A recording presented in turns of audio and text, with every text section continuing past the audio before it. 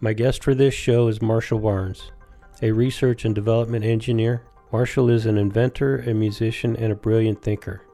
He has written several papers on many fascinating topics, which offer a widely different opinion on some quite controversial topics. Suffice it to say that Marshall defends his views unequivocally and is willing to engage in open debate with anyone who disputes his findings and conclusions. This is one reason why I felt compelled to interview Marshall for this podcast. Also, I find Marshall's work highly relevant to the topic of this podcast. His work and his arguments offer a viable solution that could, if funded and implemented correctly, potentially solve every possible existential threat to life on this planet.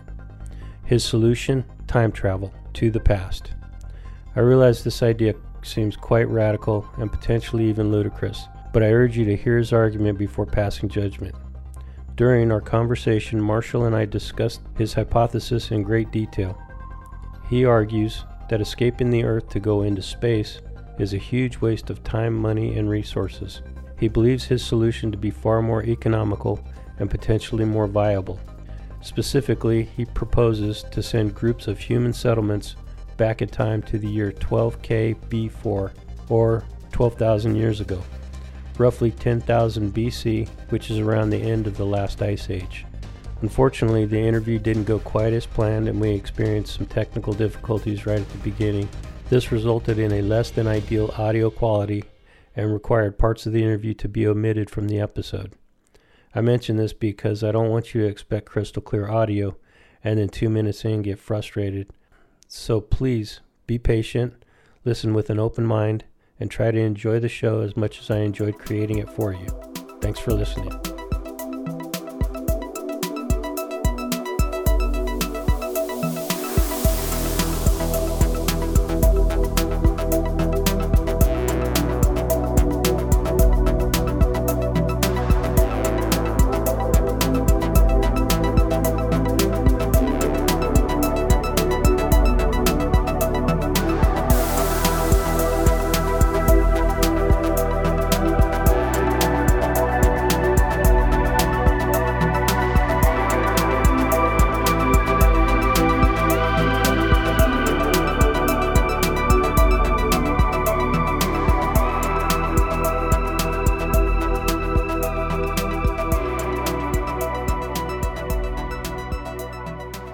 I've read some of your papers and your theory on that time travel can solve the issue of extinction level events on our planet.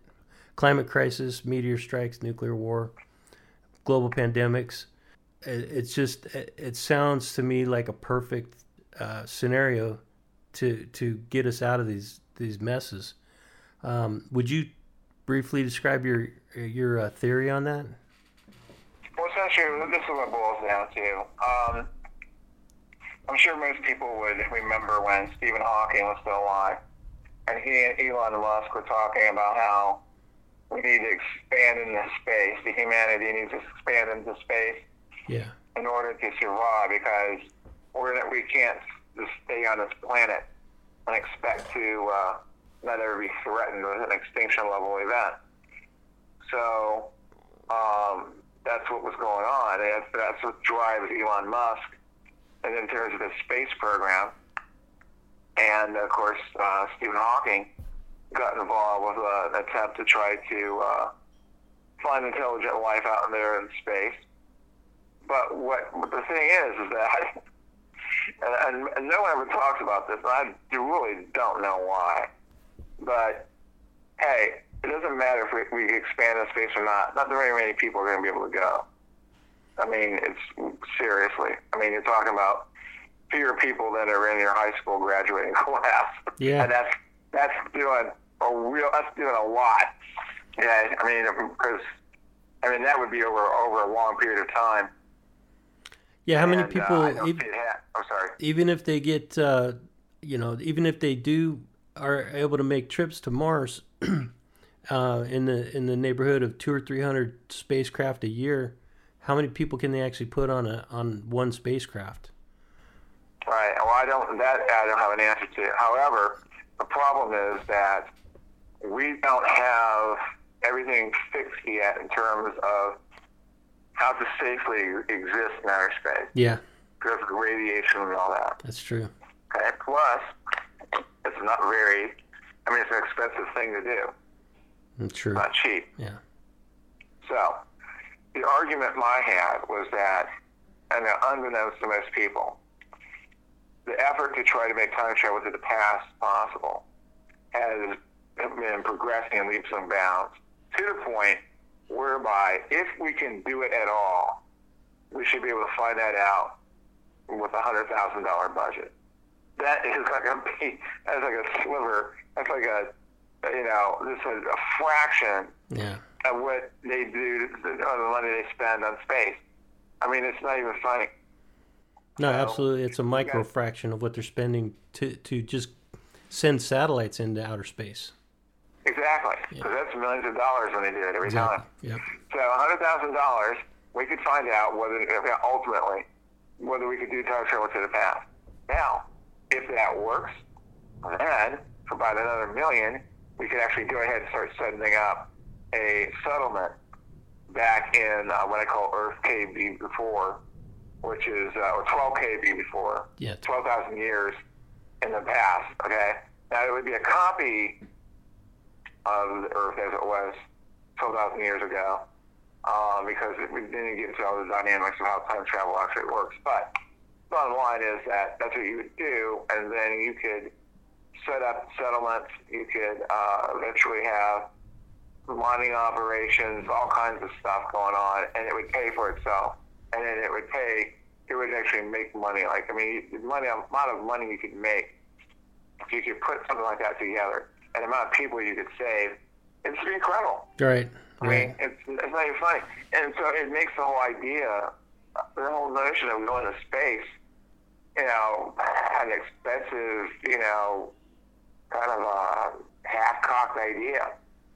Because why? I mean, you go to the past, the oxygen's there to breathe. You don't have to worry about all those survival kind of things. And you would be the dominant, race there.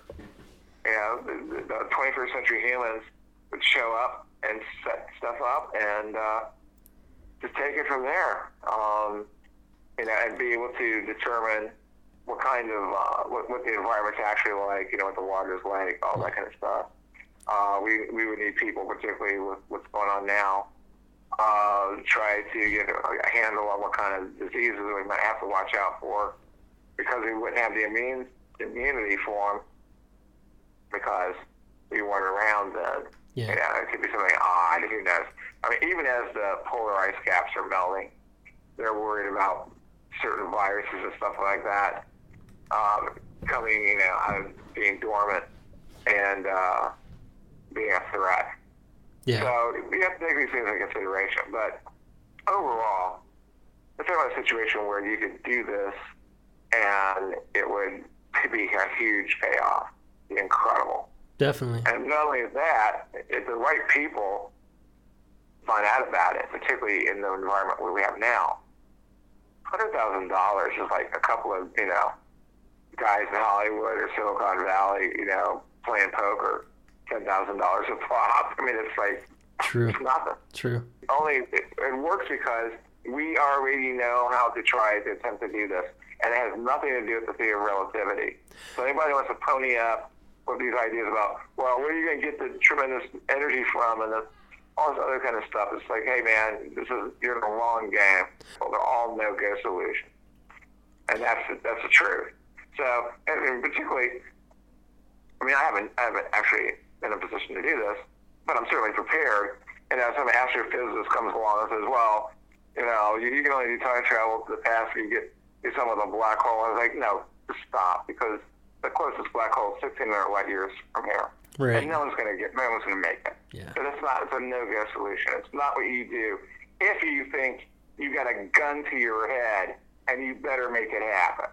The thing about it is that the answers to time travel are not found in the theories of general relativity. Neither one of them, because they don't add up. The closest black hole is 1,600 light years away. No one's paying for that mission. and no one's paying for the fuel that's going to take you to try to reach toward the speed of light of a rocket. On top of that, there's no solid opinion on what happens if you were to go faster than the speed of light. Some physicists say that is a misinterpretation of, what those equations actually say in terms of doing that.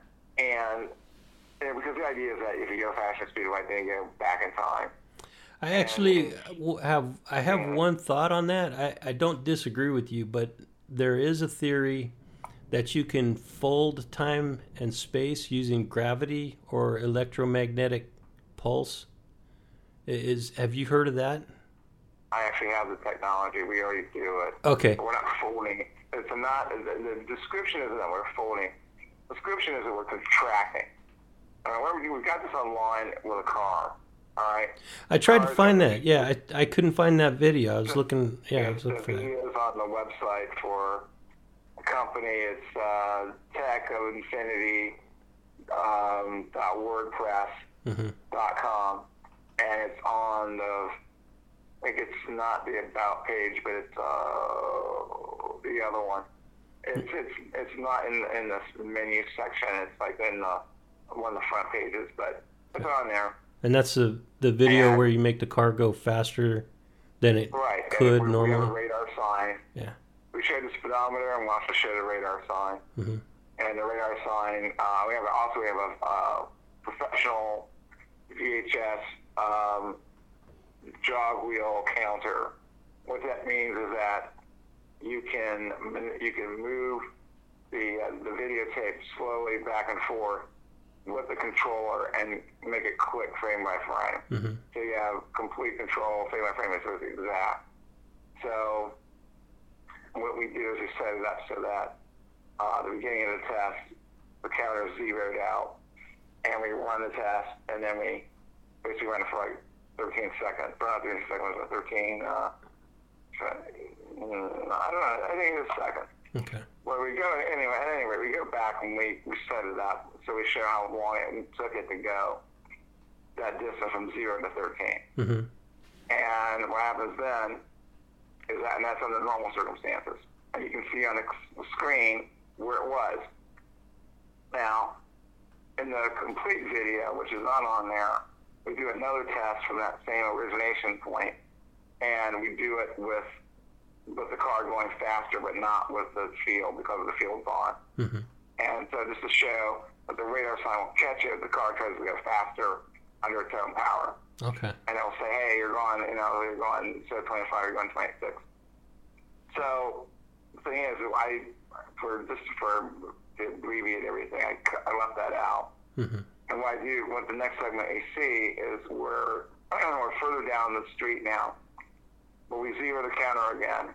I put a piece of black tape on the screen to show where, physically on that screen, where that end point is. And we back it up to 0, and then zero it out. To back it up, so it's 13 seconds, zeroed it out. And then we run it again. And this time, at the end of 13 seconds, the car has gone past the black tape mark that's on the screen. Mm-hmm. And the thing is, as you can see in the background, there's a school that's also now closer. And it's like, we certainly didn't move this 3-story brick building, to try to fool anybody. But it's obvious that in 13 seconds elapsed time, the car went farther mm-hmm. than it did with the field on than it did with the field off. So, and there's no way that could happen unless the field was actually contracting space as the car was going down the street. So, and, is this a device that you attached to the car, or is it a modification to the engine somehow? No. It's no modification to the engine. It was something we attached to the car. Mm-hmm, okay. Because otherwise, modifications to the engine would show up on the speedometer. Okay, true. But the increase in speed doesn't show up on the speedometer. It still says it's going 25 miles an hour. But in reality, with that test with the field on, we're actually going like 27.1. Mm-hmm. And you can tell visually that we have traveled longer distance than we had before. Mm-hmm. So it's like, how did that happen? And on top of that, the radar sign says we're not going any faster. Mm-hmm. Yeah. So it's like... So is yeah, is it a gravity field or is it an electromagnetic field that is generated? It's an electromagnetic field that produces a gravity effect. Ah, okay. Or what they call a gravitic effect. Okay. Yeah, it's based on Einstein's theory of teleparallelism. So if you attach that to a rocket ship, or a spacecraft that can go close to the speed of light, could it potentially get to the speed of light? If that's even... Well, you don't have to do that. You can stick it on Elon Musk's rocket. Uh-huh. He's already got the made of stainless steel. He launches it. We turn the field on. We pulse it. He kills the rocket engines, and it goes by the speed that he already started out at, which we're now accelerating. Wow. And theoretically, we would reach the speed of light and go faster than that. Wow. But I don't believe in extreme velocities like that actually being possible, only because I think that there's stuff in space that will stop it from happening. Oh, okay. Debris, there's the issue of debris, there's the issue of like energies building up, the fabric of space-time starting to pile up in front of you a little bit. I mean, there's all kinds of stuff. We just don't know what will happen. Mm-hmm. But the nice thing about it is I have the technology where we can find out, but we just don't know. So I don't make the comment that, oh yeah, we can definitely do this. Theoretically, that's what the math says. Mm-hmm. Well, other than that, who knows? Because we have to do it to find out what really takes place. So the alternative to that, your solution to that, to going back in time, is what? Can you explain a little bit how that is supposed to work? Well, okay. I'm explaining which one. The So solution to go back in time, or yeah, what? your solution to go back to take a person or people back into 12,000 years. That's pretty simple. Joshua Wheeler, who was the smartest man walking around after Einstein died, he came with this idea of the delayed choice experiment. And the delayed choice experiment was essentially a way in which you have a particle that's fired, on a certain setup, and under normal circumstances, it would hit a detector. But if you raise this barrier, it will, say, bounce off the barrier. It could be done a number of different ways. And it would hit a different detector.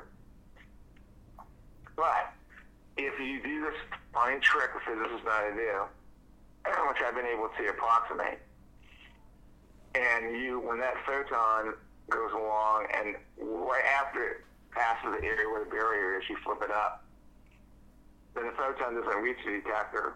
It goes over to the other one. As if it had bounced off the barrier, okay?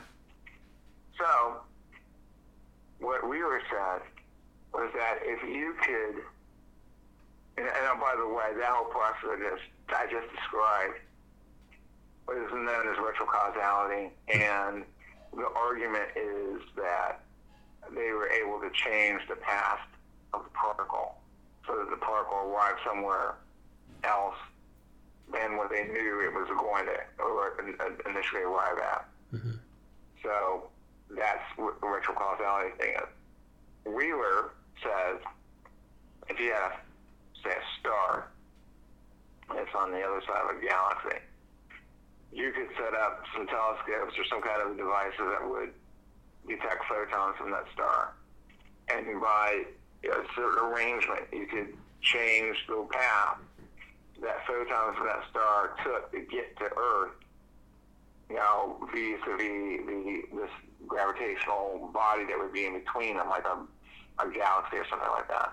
So you could determine, even though the photon left a billion years ago, you could determine which side of the galaxy it traveled to get to here by how you made a measurement here on Earth. Some, years and years, millennia later. So the idea was that we have changed the path of those particles, so that way back in time we've changed it. Mm-hmm. So what happens is there's a problem. The problem is that if you do that, if that's your interpretation, what you're doing, you're violating the Copenhagen interpretation of quantum mechanics. And what that says essentially, in terms of the issue that I'm bringing up, is that you only get one outcome per measurement. Okay, and in quantum mechanics, an event can be a measurement. Okay, it's not necessarily something you get out of a ruler and some kind of measuring instrument that actually measure. So we know that the particle, the photon, came one way or came the other way, and so the idea that we're changing after the fact is a situation where it's like we're changing the past, but that if you change the past, then you're creating a paradox. So I was studying that, and what I was able to find out was that it's essentially just an issue of interpretation.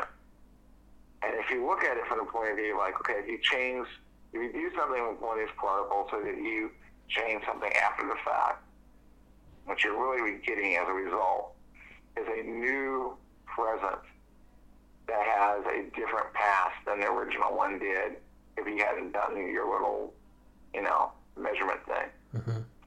So keeping that in mind, we apply that thinking to the example in the galactic delayed choice experiment. What you're doing is you're actually creating a new present, which now has a different past in terms of which way that particle came.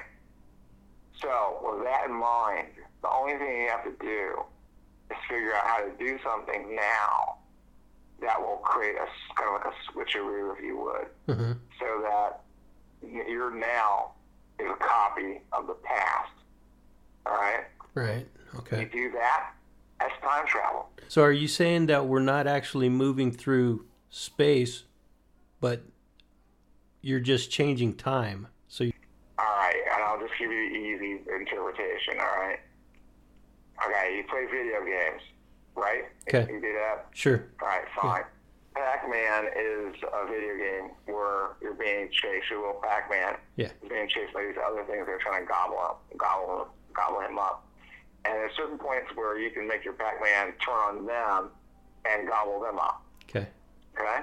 Right. Now, here's the deal. Within the construct of that game, those little characters that are trying to gobble him up, they don't even know he's there. They don't know anything. Mm-hmm. Because all they are the emanations of this software program. All right? And the only thing that as far as this interplay, in terms of this conflict that's going on, it's you versus the game. All right? Yes. And you might think in terms of like, oh, it's my guy versus these little creatures that are trying to gobble up my Pac-Man. You might be thinking that way, but that is just you versus the game. Those little creatures are just part of the game. And so as a result, that's exactly the way things work in terms of particle physics and everything. The photons, they don't know what's going on mm-hmm. when you change a barrier or whatever. They have no consciousness. They don't have a brain. They don't know who you are. They don't care because they don't care about anything because they can't care about anything because they're just energy or whatever. Mm-hmm. All right? However, what does care is the participatory universe model that Wheeler talked about. And just like when you're playing a game, you're playing the software, or it's the universe of software, it's you interacting with the participatory universe that makes all this crazy quantum mechanics stuff work. All right? People wonder, why do we get these strange things? You got projection at a distance, you got quantum tunneling, you got all these other phenomena that you don't see on a macroscopic level. And for some reason, the answer is that that's just part of what the participatory universe has happening on that level. Mm-hmm. And when you do what Wheeler called interrogating the participatory universe, asking it questions is another way he used to put it, then we get certain kinds of answers. And for some reason, if you play around with these quantum particles, you'll get these strange answers back, okay? And that's all those things are. They don't know what's going on. I mean, there's a great video clip of Elaine Aspect. That's his name. So he's a physicist who was able to prove, entanglement and that kind of Bell's theorem kind of thing. And he was talking about the delayed choice experiment. He was talking about how they would set up the thing, and then the photon, comes out and goes, okay, so what are we going to do today? Mm-hmm. And Elaine, he's got this heavy French accent, which makes it even funnier. And he says, oh, we're not going to tell you. You just go through first, and then we'll let you know. Wow. And it's like, and I think it's just so funny because it's so cartoonish. But in reality, there is no conversation like that going on. There is no thinking on the photon. Mm-hmm. It just does what happens. Yeah. It's just like the thing just does what happens on the Pac-Man game. And that's all it is. It's not that we're in a video game. Mm-hmm. It's that we're in a participatory universe that's running everything. Okay? And it's not the particles doing it. And people need to get over that idea. So as a result, and by the way, one of the experiments we conducted shows that the participatory universe is real because when we do these retrocausal experiments that we actually call retro-worldality, because they're showing that how parallel universes pop into the equation. When we do this, we don't get like a laser pulse that appears out of nowhere and then hits the detector when no laser has been fired, mm-hmm. okay? Mm-hmm. Which we call an anomalous event. What we get instead is we just get a laser hit when no laser has been fired. There is no laser traveling through there. There's no process. It's just bam, you're there. Just like when you do time travel, there is no process. There is no, we're going back in time, mm-hmm. fasten your seatbelt. There's none of that. It's like you just do it. You initiate whatever apparatus you're going to have that's going to induce that time travel thing, mm-hmm. and you're there. That's it. It's like instantaneous. And that's why it's so dangerous, if you're not ready, because you can do it and bam, you're there, and maybe you're not in the right spot, maybe you left something behind, maybe you didn't expect it to really happen at that moment, but you're there, man. Mm-hmm. It's like, there you go. And so we repeatedly have those kind of results where we get, if the laser pulse is a time traveler, let's say, then he just appears, in that new spot. There is no, all of a sudden, for example, we were even going to try to do a test where we would use smoke or, fog from dry ice in the area to see if we could see a laser pulse appear out of nowhere and then hit the detector. Because we could analyze the video. All these things are videoed, mm-hmm. so we can analyze them frame by frame. But instead, I decided, because that was kind of a hassle, I decided, okay, I'll set up a mirror. Set up a mirror on the wall, and I'll set up our laser activity area so that it's directly in line of sight of that mirror. So anything that happens back there with the lasers being fired and all that, that will show up on the mirror. And then, if we get a laser that hits the beam splitter, that beam splitter will send the pulse directly below the mirror and hit the wall.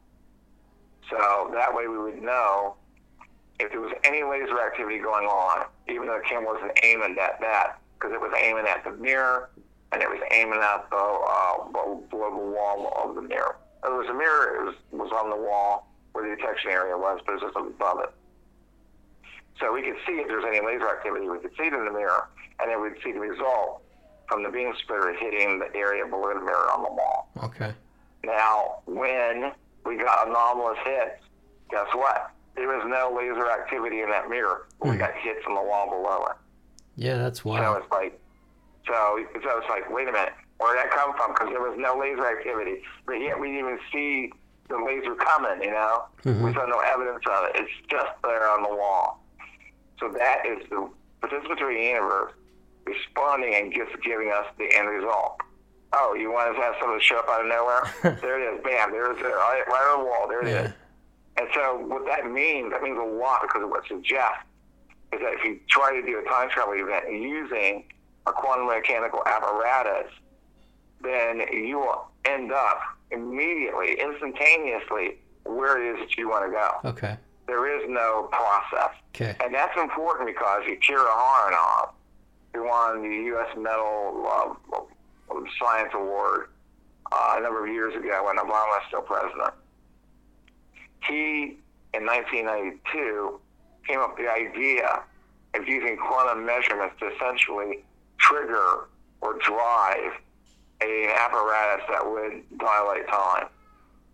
So when I was looking at that, particularly after I started doing my own experiments, I realized, okay, so what I can do is I can change what the machine part of it is and not use the same idea he did, which was based on a gigantic balloon that could rapidly expand and contract and create time dilation because of some solutions that he applied from general relativity, which are a pain in the butt to do and not the best way to do anything.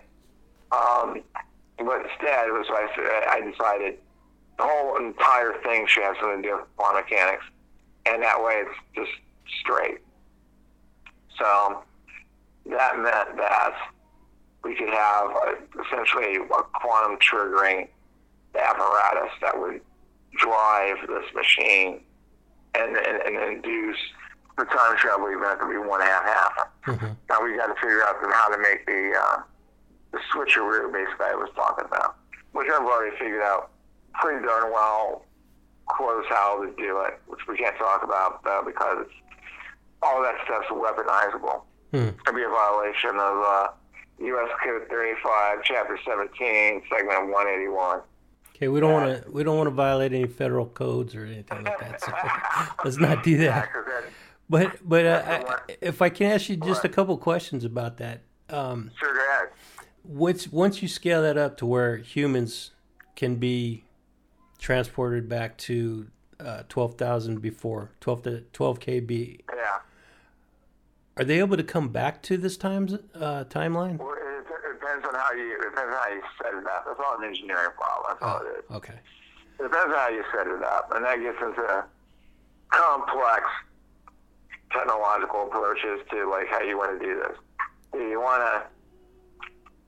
to use a stable wormhole? Okay. And then after you figure out how to stabilize it, which I have a pretty good idea how to do that. But will it work? Can we influence where that wormhole is going to open up?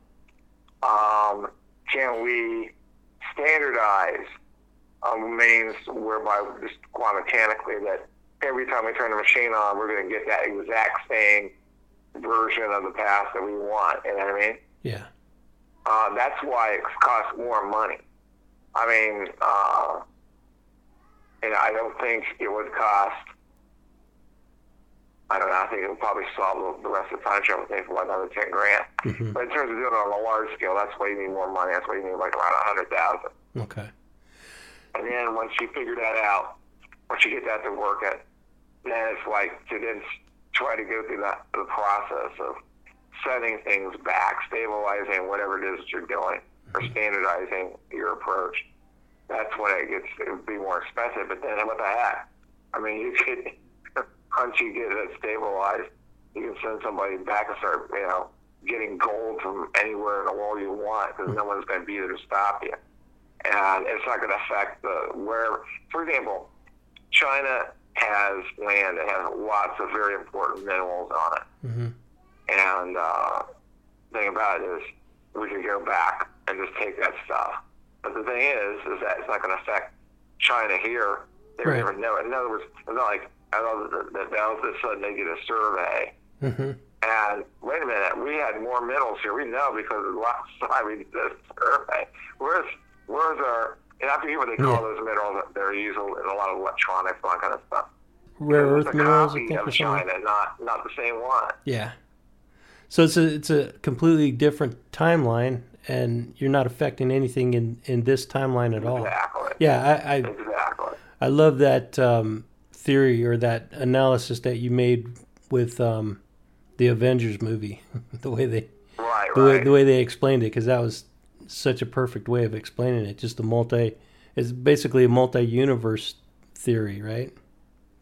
Yeah, it was based pretty closely on the whole quantum mechanics of approach, and they bent a little things here and there, but other than that, I mean, I I actually stood up in the theater and cheered when Yeah. when the Hulk, they call him Professor Hulk, I think. Yeah. When that blending of Bruce Banner and the Hulk that they had, and they were talking about why they couldn't do all this stuff because everyone knows because of the hot tub time machine and all these other BS movies, that have time travel in them, and Professor Hulk goes, I don't know why people believe that because it's wrong, and I stood up and said yes. Yeah.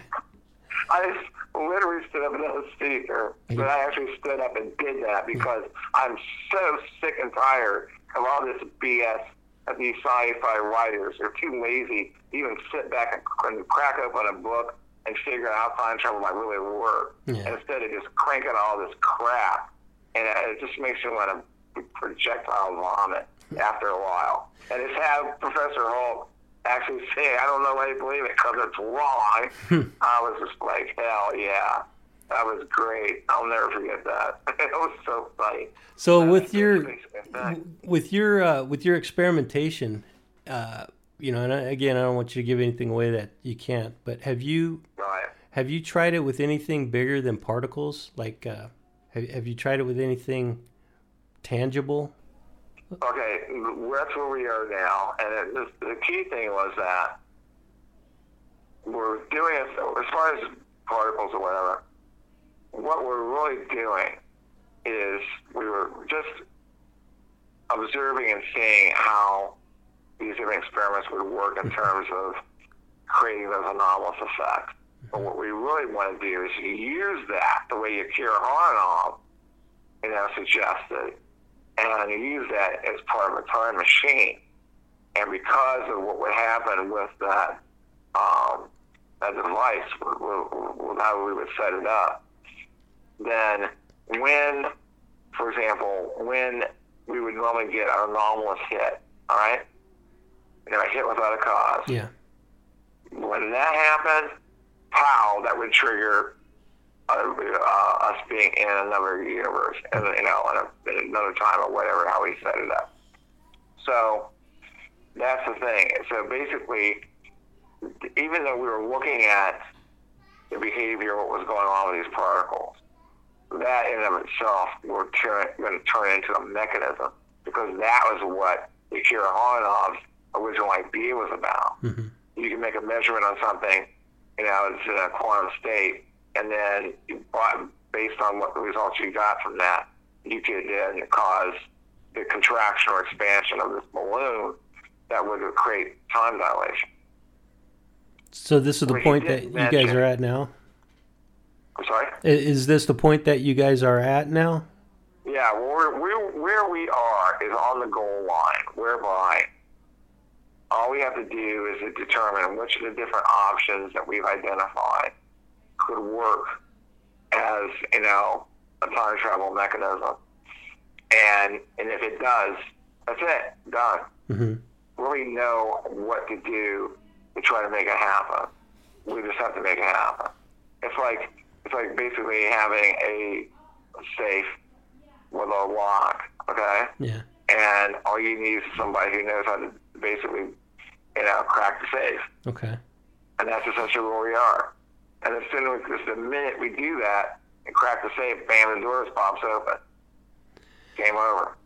And so the biggest barrier that you're faced with right now, is it a time issue? Like, do you need more time to figure out the problem, or is it a money issue?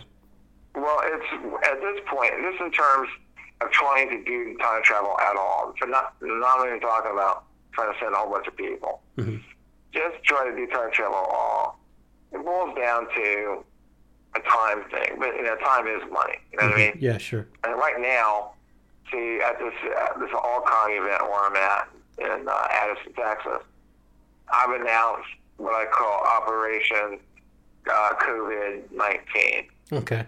And it's the 12 monkeys and midnight scenario. Yeah.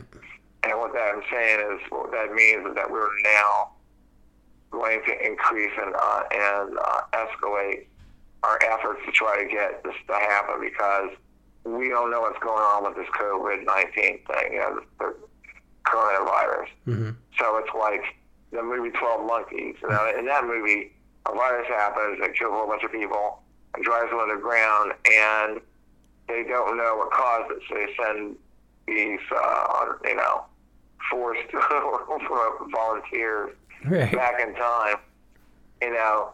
And the funny thing about it is the people sending them back in time don't quite know what they're doing. What ended up happening was that they were sending people through a long time by mistake. Yeah. Like Bruce Willis ends up in World War I Yeah. along with another guy, okay? So the thing is that what they're doing now was legit in that they send them back in time to try to find what the cause of the virus was so they can return to the future they came from, give them the solution, and then fix it in the future. Yeah.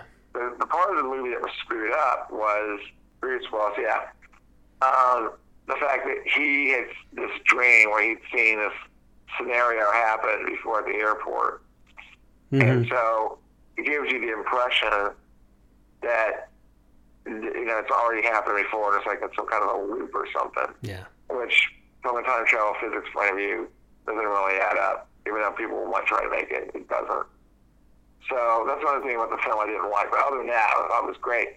Other than that, we're almost in an equation of that whole scenario right now. Yeah. Instead of like trying to find the cause of the virus, so we can stop it. And in order to do that, we use time travel. We know what causes this virus. We're trying to use time travel. Like, get the heck out of here. Don't forget it. Yeah. You know? That's not the only problem that we're faced with. We've got, like I said earlier, we've got climate change, the threat of meteor strikes, nuclear war, is always on the table for existential threats. So if we could get out of here and dial back the time to 12,000, and is it 12,000 BC or 12,000 years ago? 12,000 years ago. Okay, so 10,000 BC, about the end of the last ice age, right? Exactly. Okay. Yeah. Exactly.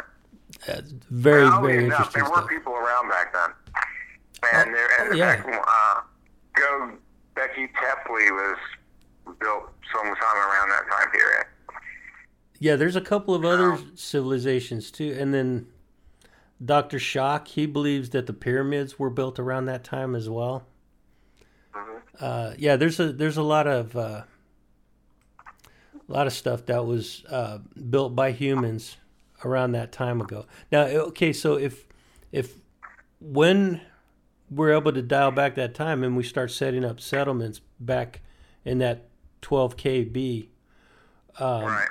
Now is that are we going to experience humans on Earth at that time as well?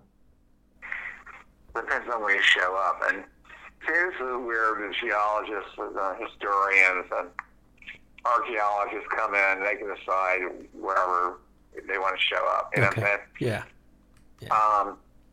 And it's not even something I want to do. I really have no interest in going to that time period. I want to get 1971.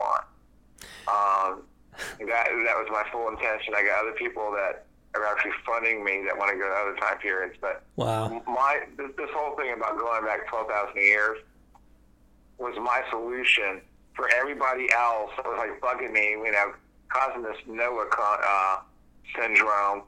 You know, like, oh, take me too. Right. Like, give me a break. You know, so basically what I did was I formulated a plan whereby it would be possible for governments or philanthropists or whatever that wanted to do something like this. Because it's cheap anyway. I mean, what the heck? Elon Musk could pay for it. Yeah. That was lunch money. But, I mean, you know, if it works, pow. Yeah. I mean, that's an ego thing. I mean, it's like if it works, some billionaire could go, wow, I can take credit for saving humanity. True, yeah. So I was like, yeah, fine, go ahead, take the credit, I don't care. You know, but the thing about it is that it's doable. It's so doable, it's frightening because I've seen some of the side effect things that happen from this research that are weird. And I think that the the source of some of these weird things that manifest themselves is the participatory universe. But what happens, and that you'll hear this from other sources doing other kinds of things that might be similar one way or the other. What happens is that as you start messing around with some of these esoteric things, you'll start to see things that were synchronistic in nature. Yes. Things that are like things that you already know about. Right. They'll start popping up that, will basically just blow you away. I mean, I've seen stuff like that today at this event where I'm at right now. It's unreal. And it's a fact. I've heard there's account after account after account of people, for example, that start doing certain kinds of research that will start to see these synchronicities start to pop up. And I even had Fred Allen Wolf, who appears in the motion picture What the Bleep Do We Know, who was a physicist. He was one of the quote-unquote hippies that saved physics. He was my mentor as far as terms of when quantum mechanics is concerned, with some of the more interesting aspects of it. And we met because I was doing things in a certain area, not for a scientific reason, but just more from an artistic point of view. But we started having these synchronicities pop up. Mm-hmm. And I met him, and he saw the evidence for what was going on. Because there was no arguing about it. I mean, I had multiple witnesses, we had physical evidence, whatever. So he says, okay, this is basically what could be happening. He says, you're a receiver. You're tuning into something that's real. And as you tune into it, and people start to hang out with you and resonate with you, and things are like those kind of things are going to start manifesting around you. Okay, that was a quote. I've seen it say it so many times, I've got it memorized. That's the quote. Mm-hmm. Now, here's the situation. If that's true, we know it's true because it's going to happen. But that being the case, that means if you tweak whatever it is that you're doing, whatever it is that you're tuning into, and things that are like those things start to manifest around you, at a certain point, it isn't going to be things like that stuff that start to manifest. It's going to be that stuff. You get the real thing. All right? Mm-hmm. And that's the situation. We're already at the point where we're getting the things that are like those kind of things. We're already there, and then we've seen that under other circumstances before. So it's like we're not surprised. Now, Rudy Rucker was a famous mathematician. He said that synchronicity is part of a first-class universe, and that's what we live in. However, if you get a number of synchronicities that are happening, they're all interrelated, like this scenario I just gave you. But if you get like a number of them that's like more than 5, like close to 10 or more, then it violates the laws of probability. And they take on what we would call a meaningful arrangement. And that's when something's going on. Now, when you do these kind of experimental work things that we're talking about, that's when you can start to see those kind of things take place. Mm-hmm. So then it's just a matter of like, okay, so let's raise the probability that we're going to get exactly the kind of thing we want to have happen, and not just a copy of it, not just a simulation of it, not just like, a clone of it. We want the real thing, But you're halfway there. You're more than halfway there if you get those kind of incidents taking place. But you get a whole bunch of them. I think we should probably close it out tonight because I've been. Okay. I mean, I could sit here and talk to you for a couple more hours, but I don't really think I should. Okay. But is there any way that I can reach out to you like a couple months from now and check up on you and see what the status of your progress is? What's that? Oh, get a hold of David? Get a hold of David. Okay. Yeah. All right. For sure, I'll do that. And I follow you on Twitter, so I'll keep up to date with whatever you post on Twitter. Yeah, I'll be posting stuff there as usual. Cool. Sounds good. All right, Marshall. Well, appreciate your time, and hope you have a good time there in for the rest of the conference. Let's hope the world doesn't end out from under us. Yeah, I know, man. Exactly. All right, take care now. All right, then. You too. Take care. All right, bye. Bye. That's it for this episode, ladies and gentlemen. Whether you agree or disagree with Marshall's views, he certainly has some unique ideas about the world we live in and the potential calamities we're faced with, especially in these uncertain times. Marshall and I continued our conversation for a while longer and got into some other things, but the parts I've shared are definitely the most relevant to listeners of this podcast, and I felt it best to keep the episode under 1 hour. If you're interested in hearing the whole conversation, please let me know. My sincere thanks to Marshall for allowing me to spend this time with him and sharing his insight and knowledge with me and all of you. Anyone interested in learning more about Marshall's work, I encourage you to read his papers at academia.edu and follow him on Twitter. Links to Marshall's work will be in the description for this podcast. If you or someone you know has a comment or question about the conversation, please contact me. You can email me at deadhandradio@gmail.com, or you can connect with me on Twitter at deadhandradio. This is Andrew Hall, and you've been listening to Dead Hand Radio.